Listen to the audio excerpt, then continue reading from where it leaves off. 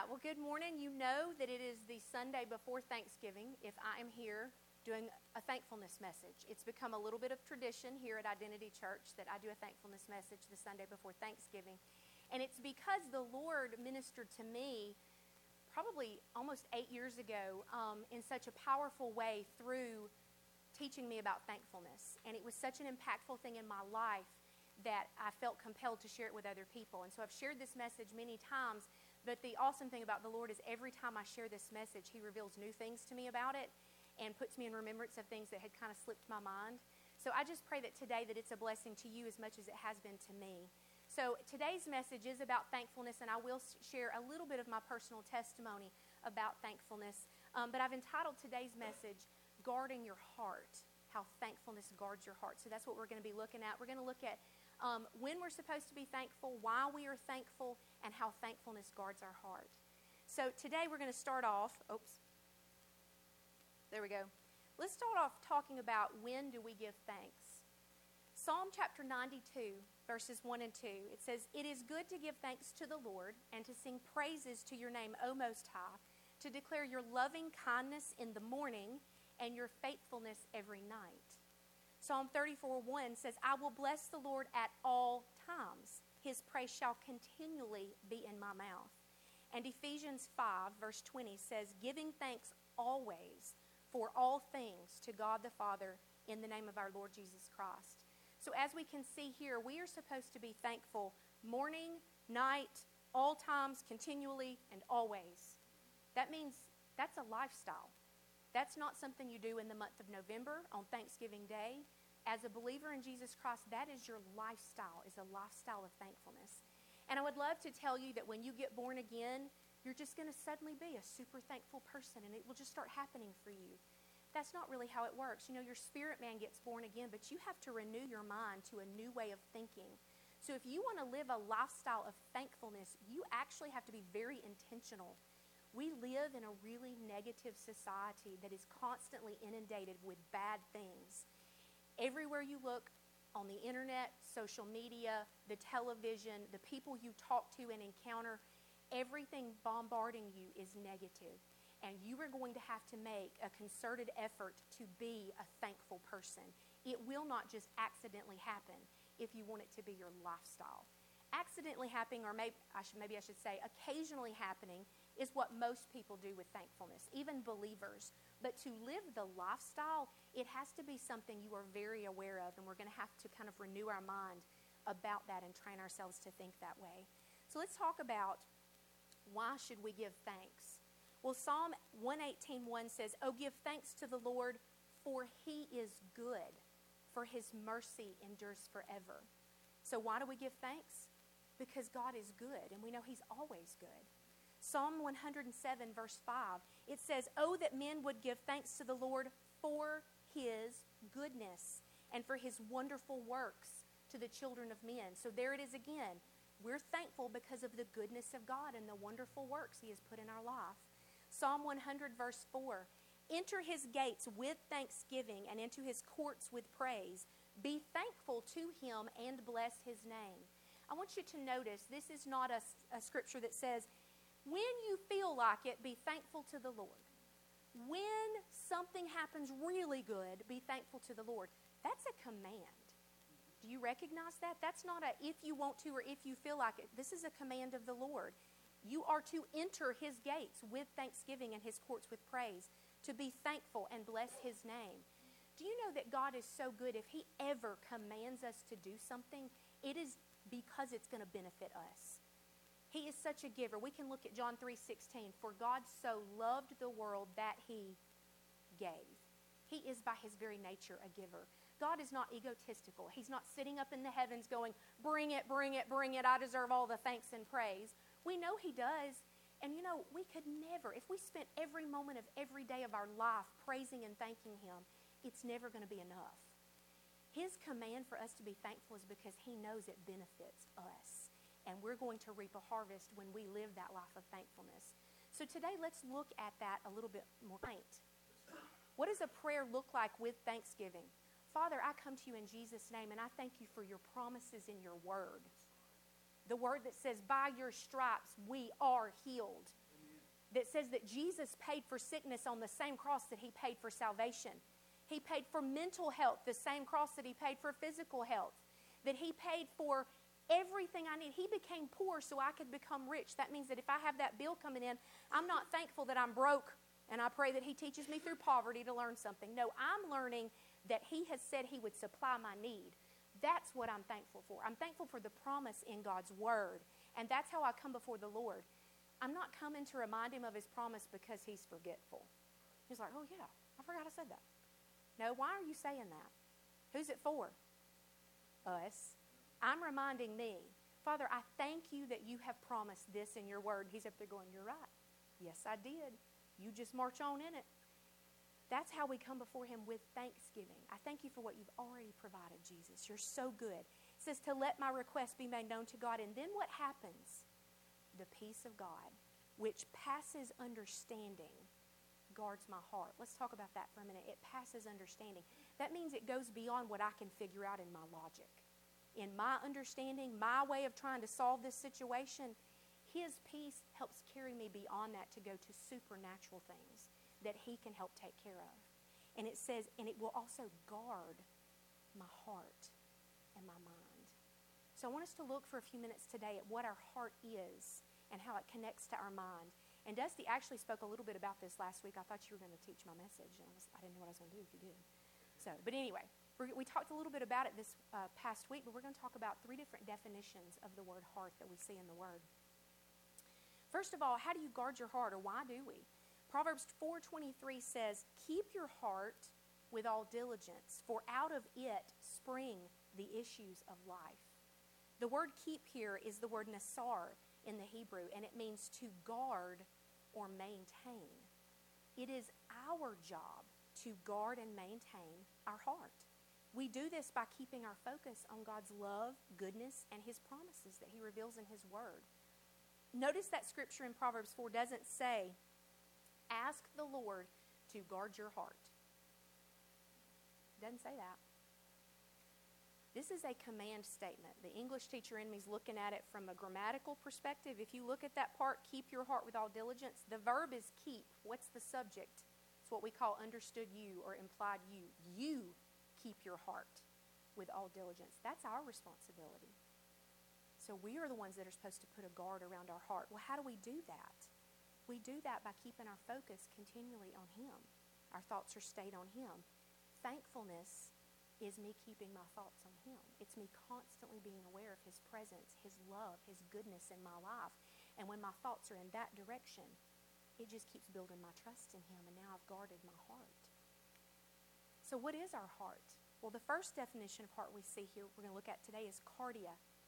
It's the center, the seat, or the inmost part of your will, of your character, of your belief. We see this definition of the word heart used in these 2 scriptures we're going to look at. Romans chapter 10, verses 9 and 10. If you confess with your mouth the Lord Jesus and believe in your heart that God raised him from the dead, you will be saved. For with the heart one believes unto righteousness, and with the mouth confession is made unto salvation. So the definition here of your heart, this is what you believe to the point of salvation with. Okay, look at the scripture, Mark 11:23. This is the same word, cardia, here. This is Jesus talking. For assuredly I say to you, whoever says to this mountain, be removed and be cast into the sea, and does not doubt in his heart, but believes that those things he says will be done, he will have whatever he says. So do you realize here that your heart is what believes or doubts? That same heart is what you choose to either believe Jesus or not believe. Doubt and belief are the same thing. They're just in opposite directions. Okay? Let's look at some more definitions of heart. This is something Dusty talked about last week. Nefesh is how you say that, and it's your mind, will, and emotions. That sounds like my soul. Okay? And that's used in Proverbs 23:7. It says, for as he thinks in his heart, so is he. All right? And then the third definition we have here is pronounced leib, and it means your inner man or your core belief. And we see that in this scripture we've already looked at, Proverbs 4:23. Keep your heart, your inner man, your core belief. keep it with all diligence, for out of it spring the issues of life. So if we think about that, all three of these definitions working together, our heart is what we use to believe or doubt, and it connects very strongly to our soulical realm, what we think, and our will, how we act. You know, our will is really powerful. A lot of people have some confusion about God's will. They think that God wills this and causes this and causes that. He gave us free will. It is His will that every human being be born again. But is everybody born again? No, because you have free will to choose to believe Him or not. So it is our job to protect and guard our belief system, our will, our mind, our thoughts, all of those things. That's our responsibility. See, your heart's what you use to believe or doubt. It's the soil where the seeds of God's Word are planted to produce His promises in your life. Or it's the soil where seeds of unbelief are planted to produce doubt of His promises in your life. Do you realize that you are planting something in your heart all the time? There is no time where you're not planting. You say, well, Heather, I'm not like taking anything in.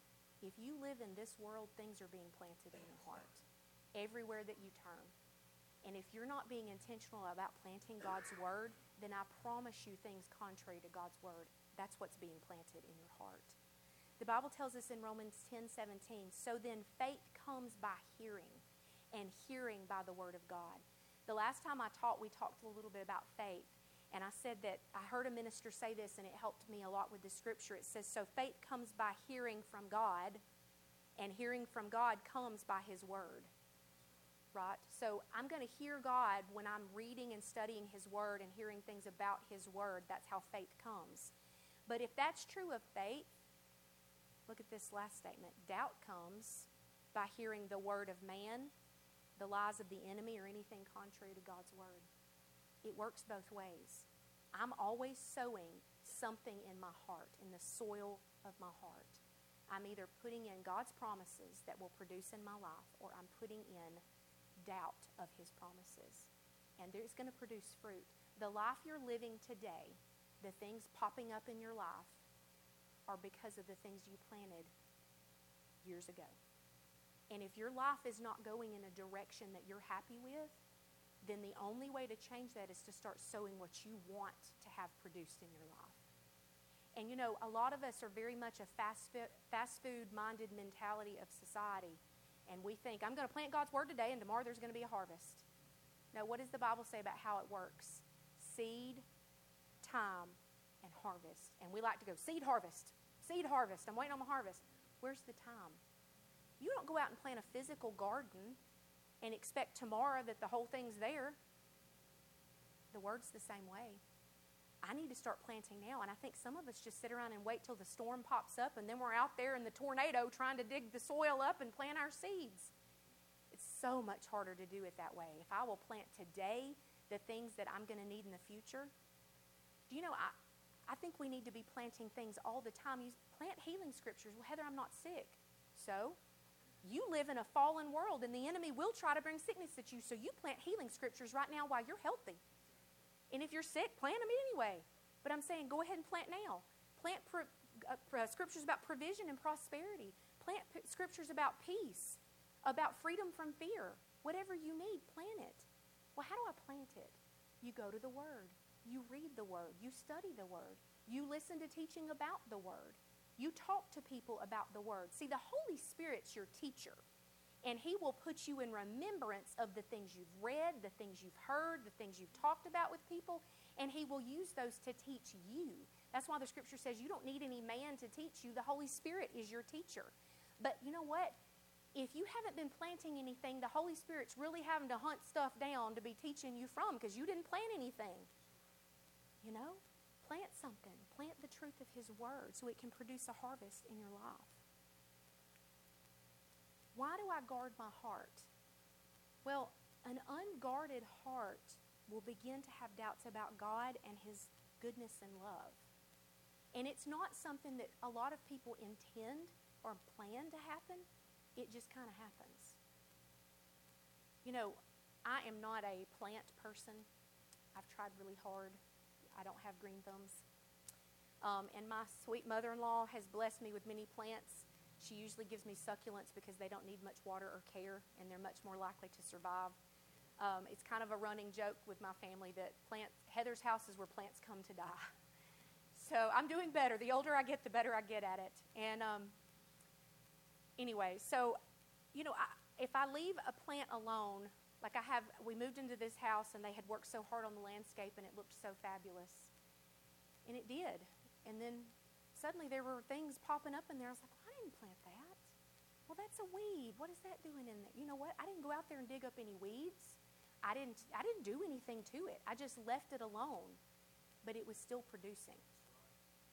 It was still producing. And that's what's going on in the soil of our heart. You may be leaving it alone, but guess what? It's still producing. And the next thing you know, little weeds will pop up. And what does the Bible say about the things that get sown sometimes on stony ground? They come out and choke the word. So the word that you did have and you did know gets choked out by the lies of the enemy because you were not maintaining and guarding your heart, and it snuck in. And what was one little weed that if you had been paying attention, you'd have been like, and you'd have jerked that thing out of the ground and went on your way. But instead, you're just like, yeah, I know what the word says. I've read that chapter before. I've heard that message before. I've done this before. Are you eating today from a garden you planted 3 years ago? Probably not. Unless you froze it and canned it. I'm talking about it's not going to pop up every year. You have to go replant that garden. You need to be planting all the time. Every single day you need to be planting the Word of God. I am in a perpetual cycle of I bounce between wisdom, healing, peace, and provision. And those are the things that I study and listen to. And then sometimes the Lord takes me on a different path and I follow whatever the Holy Spirit guides me to do. But I have audio recordings that I found on YouTube, and I can share those with anybody that wants them, of healing scriptures that a minister reads out loud. There's music in the background, and he'll read it in one translation, and then he'll read it in 3 or 4 more translations. And then he moves on to the next scripture. Do you know on the way to work every morning, I play that for about 10 to 15 minutes of my 35-minute drive? On the way to work, sometimes on the way home. What am I doing? Planting God's Word. And I do that for a week. That whole recording is about an hour. So by the end of the week, I've gone through just about the whole thing. And then the next week, I swap from healing over to peace. And then the next week, I swap from peace to wisdom. And I'm constantly putting those things in. And then also, I'm spending my time reading God's Word with whatever it is He's directing me to read. Because I need to plant something. And I think sometimes there's a lot of believers who just aren't planting anything and they haven't guarded their heart. And sometimes they wake up in a place they didn't mean to get to. Dusty and I have noticed recently some people at times we were very close to a long time ago who were really godly people that loved the Lord, living really good lives, raising awesome families. And we haven't seen them in a long time. And then we encounter them and realize, wait a minute, they're out of church. Their marriage is falling apart, or they're sick, or they're struggling financially because they've lost their jobs. They're having their kids have kind of just gone off into horrible directions. And you're like, wait a minute, what happened? I thought you were in the Word. And it was just something that they just, one little thing at a time, let go and let go and let go. I think that COVID and the quarantine was a horrible thing for many reasons, but it got people out of the habit of church. And how easy is it to just go, I'll just sit back in my PJs and turn that television on and just let it play. And you know what? I have received some awesome revelations from watching sermons and from listening to them. But you know what? To me, that should be your option if you're not feeling well that day. Or if you have to go back. Like when I work kids' church, on those Sundays, I go back and watch the live stream or listen to the podcast to the message. But I don't make that the way I always feed from the Word, because I need to be in the fellowship of fellow believers, right? So we can all together stir each other up in love and good works, and so that I can just receive the Word and be in an atmosphere of believers. There's something about that. You need to be there. We need to be with each other. So if we don't guard our heart, we will begin to doubt, and it won't happen tomorrow. You won't wake up tomorrow and be like, I don't believe God. I bet anything that God said, and I don't believe the Word at all. No, it'll be one little thing at a time, one little thing at a time that you slowly let go of. There are people that I talk to that I haven't seen in a long time, and just listening to their speech pastor wouldn't have said that. And I'm not talking bad words. I'm talking the way they've just accepted things in life. I heard somebody say that somebody that I knew for a long time that was just absolutely grounded in the Word, and I talked to them not too long ago, and everything out of their mouth was the most ungrateful, angry, hate-filled, bitter thing. It was just negative, negative, negative. Kaylee and I were talking about it, and afterwards she came and she said, Mama, did she always used to be like that? I was like, no, baby, she didn't. And something must have happened. And she's harboring bitterness. But see, if you're not in the Word to protect against that, then there's no word for the Holy Spirit to draw up out of you and go, wait a minute, you need to let this go and stay in your place of peace. And instead it festers and turns into something so much bigger that's so much harder to deal with just because I let go one little thing at a time. See, an unguarded heart, it will default to carnal thinking. That's the default. If you're not thinking on thankfulness, on His goodness, on His love, it will default to the five senses. I'm now thinking on what I see, what I hear, how my emotions feel about it, and that's the direction we just naturally will go if we're not training ourselves to think on the Word. A well-guarded heart is protected from the lies of the enemy. See, thankfulness is the guard that keeps my thoughts focused on God and on His Word. I want to show you a scripture. It's a scripture we've all heard, and I think most of us can read it and go, boy, that applies to today. But I want to point out some things in it that I thought were interesting. This is 2 Timothy chapter 3, verses 1 through 5. It says, But know this, that in the last days perilous times will come. For men will be lovers of themselves, lovers of money, boasters, proud, blasphemers, disobedient to parents, unthankful, unholy, unloving, unforgiving, slanderers, without self-control, brutal, despisers of good, traitors, headstrong, haughty, lovers of pleasure rather than lovers of God, having a form of godliness but denying its power. And from such people, turn away. That's a pretty strong scripture. But I want you to look at these words I've underlined. Unthankful, unholy, unloving, unforgiving. When you attach a verb to the prefix un means not. So the prefix un implies an altering action where the state of thing is being changed. So for example, unwrap and untie. You were given a wrapped gift, but you chose to unwrap it. You changed the state of how it was before. Untie. If your shoe is tied and you untie it, you have changed the state of its existence before. If you are unthankful, that implies that you used to be thankful, but you are not anymore. You have changed the state of what was.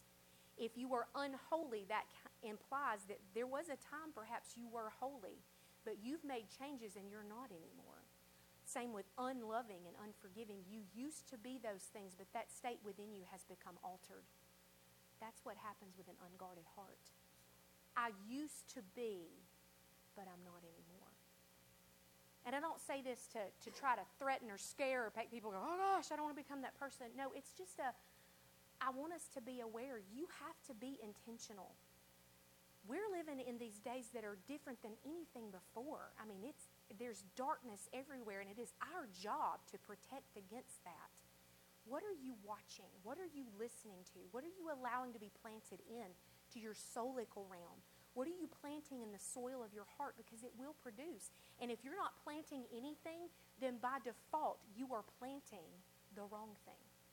There is no, I'm not planting anything. Yes, you are. You're always planting something. Yes, there's always a weed. Always a weed.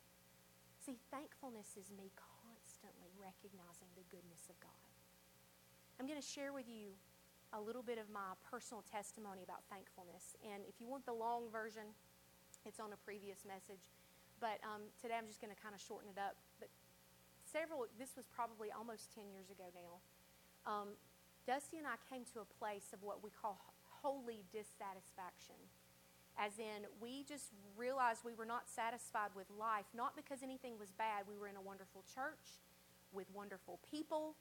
Our jobs were great. Our kids were great. Our house was great. Everything was great. But something was not, like there was something missing. I remember going to church one Sunday morning, And we had a fellowship that day, and I went to the fellowship, and I almost felt like somebody who was standing there looking in a window, and everybody was doing their thing. And I had always been a part of that thing. But this time I just felt like that wasn't where I was supposed to be. And I'm out there looking at it, and I'm thinking, why do I feel this way? And I blamed myself. I was like, well, you just need to get in there and be nice to people and talk to people. But I just felt like an outsider. And it wasn't because anybody wasn't welcoming me. Everybody was being the same. It was me. Something was wrong. Something was different. This went on for a little while. Dusty came to me one week. He goes, do you feel like where we're supposed to be? We are where we're supposed to be? And I said, I don't know, but I don't know where else to be. He goes, well, I guess you're right. And I said, well, I'm not leaving a church and what we do just because I don't know where to go. I'm not leaving until God gives us a direction. So we began to pray about it. And y'all, God changed everything in our life. I mean, we changed ministries. We changed churches. I changed jobs. We changed houses. We changed social groups, not because we were like disconnecting with people, but because we had moved churches, which kind of connects to your social groups. Our whole world changed in a relatively short amount of time. Now, I'm the kind of person, and maybe you're this way too, at that time, I was not okay with change. Change scared me. I was like, wait a minute, Lord, Dusty and I do music ministry. That's just who we are. That's what we do. And you're like doing these little whispers of like something else. And I don't know that I can do something else, Lord. That's just not me. And then there were these little nudges at my job of your time here's finished and you need to go over here. And I was like, no, wait a minute. I'm kind of settled over here, Lord. I don't know that I can change jobs. And everything was like that. There was this me doubting that I could do it, this fear that it wouldn't work out, that I would fail, that something would go wrong. All of those things, but God is so good, and He knew I was going to need something to be able to get through these transitions. And so we went to a conference. It was a worship leaders conference, and the minister there, those of you that know Pastor Greg Moore from Karis, this is who was speaking. And y'all, I really don't know what all he talked about because the only little blurb I heard was about 30 seconds of his message where he said that true worship stems from a heart of thankfulness. And he said, try doing a thankfulness journal sometime, and that's all he said. And he went on. It was like somebody put that on a loudspeaker and just shouted it at me. And so over the next week, it was like everywhere I turned, I heard the Lord going, you need to start a thankfulness journal. You need to start a thankfulness journal. You need to start a thankfulness journal. And so me being very honest with the Lord, I was like, Lord, I don't journal. Don't you understand? I'm not a journaler. I had tried many times in my life to be a journaler, and that's just not me. I found it burdensome. I would forget about it and come back 3 weeks later and be like, oh, shoot, I was supposed to write my journal, and I forgot about my journal. And I was so afraid of, like, committing to this to the Lord that I thought, I don't want to, like, lie to the Lord and tell Him, I'm going to do it, Lord, and then forget about it. So I tried to, like, ease my way into this and tell Him yes without really committing too much to anything. So here's what I said to Him. Now, I'm being real transparent. I said, Lord, I'll do it. I'll do the thankfulness journal, but I'm only going to write something down if I see something to be thankful for. If I happen to see something to be thankful for, Lord. Thank the Lord for His mercy. He probably could have been like, flick. But He didn't, His grace and mercy. And so, in my serious commitment now to a thankfulness journal, I didn't go buy a beautiful journal or anything like that. I got an old notebook. Do you notice what it says in the top left corner? Caleb Cornelius. This was an old notebook from his school. It says, if you can read the small print, science journal. At the end of school every year when my kids came home and dumped out their backpack, I took leftover notebooks, and if there were pages in them, I would tear out their stuff and leave it and use it for grocery list or whatever I needed. I was trying to save the little piece of the notebook. So I was like, well, I'll just start my journal in that. Yeah, real serious. So I started my thankfulness journal, and I wrote in it, and I tried really hard to be committed. And I told the Lord, I was like, Lord, I'm not saying I'm going to write it in every day, just when I happen to notice something to be thankful for. So I wrote in it, one day, and then several days would pass, and I'd write in it again. And then I would sense the Holy Spirit nudging me, did you notice this? And be like, oh, okay, that's a good one. I'll put that in the thankfulness journal. And what happened was slowly but surely, I began to write in it every day. And then I'm sorry, this was so powerful in my life. I began to write in it morning and evening.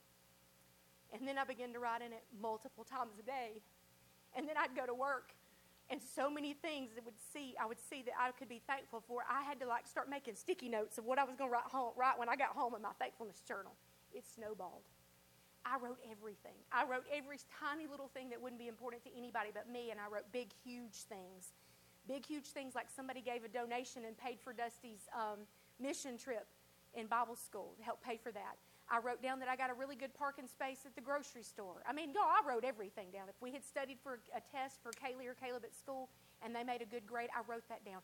I wrote down everything I could think of to be thankful for.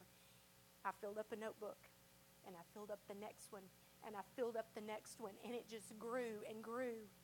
And a couple of years later, I looked back. I had changed jobs.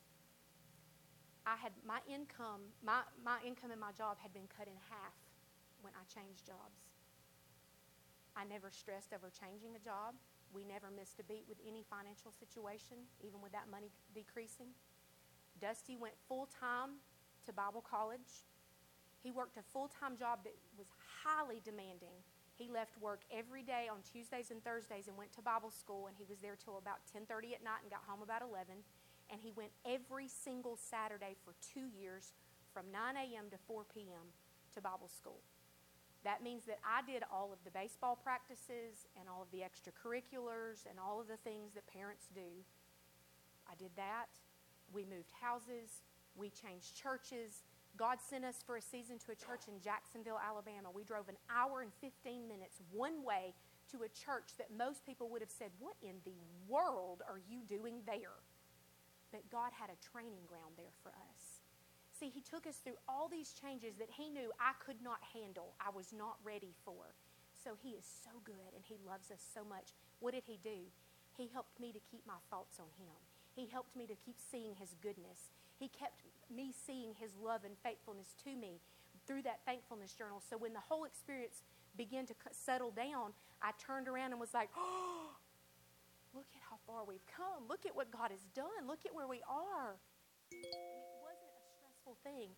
It was the most wonderful experience of my life, and it was because my thoughts were focused on the goodness of God. Amen. I'm not telling you today to run home and start a thankfulness journal. As a matter of fact, Caleb asked me yesterday, he's like, "Mama, how many thankfulness journals do you have now?" I have one now that Papa Jack, my father-in-law, and Mimi, they bought me a leather-bound beautiful journal, and I meant to put that picture on there, and I never did. But it's a beautiful leather journal now that actually has interchangeable pages. When you fill it up, you can change it out. So I have a beautiful journal. But I don't write in my thankfulness journal every day now. The Lord began to, ease off of that because he used it to train me to think on him and his goodness. And so every once in a while what will happen is if I get real stressed out, he'll be like, "Hey, why don't you get the thankfulness journal back out?" I'm like, "Oh, yeah. Okay." And so I'll get that thankfulness journal back out. So I'm not telling you you've got to run home and start a thankfulness journal, but what I am saying is thankfulness is powerful. The Lord deserves more thanks than we could ever give. But when we are thankful, it not only is thankfulness to him, it is a blessing to us. It's our constant awareness. God, you're so good. I see you everywhere I look. I'm so thankful for you being in my life. I pray that over my students all the time at school. I teach at a Christian school, so I'm very blessed to be able to pray over my students. And I pray that everywhere they go, they keep seeing the love and goodness of God. That everywhere that they look, they keep seeing his faithfulness to them. I pray that for you too, that everywhere that you look, you see God's love, his goodness, and his faithfulness. It's your job to maintain your heart. Are you maintaining it? Or are you letting weeds grow in? Let's all be vigilant. Let's not do weeds. Let's get our weed killer out. Get rid of those. Dig up those rocks out of our soil and plant the truth of God's word. Amen. That's all I have, babe. Do you want me to close this out, or you got something you want to say?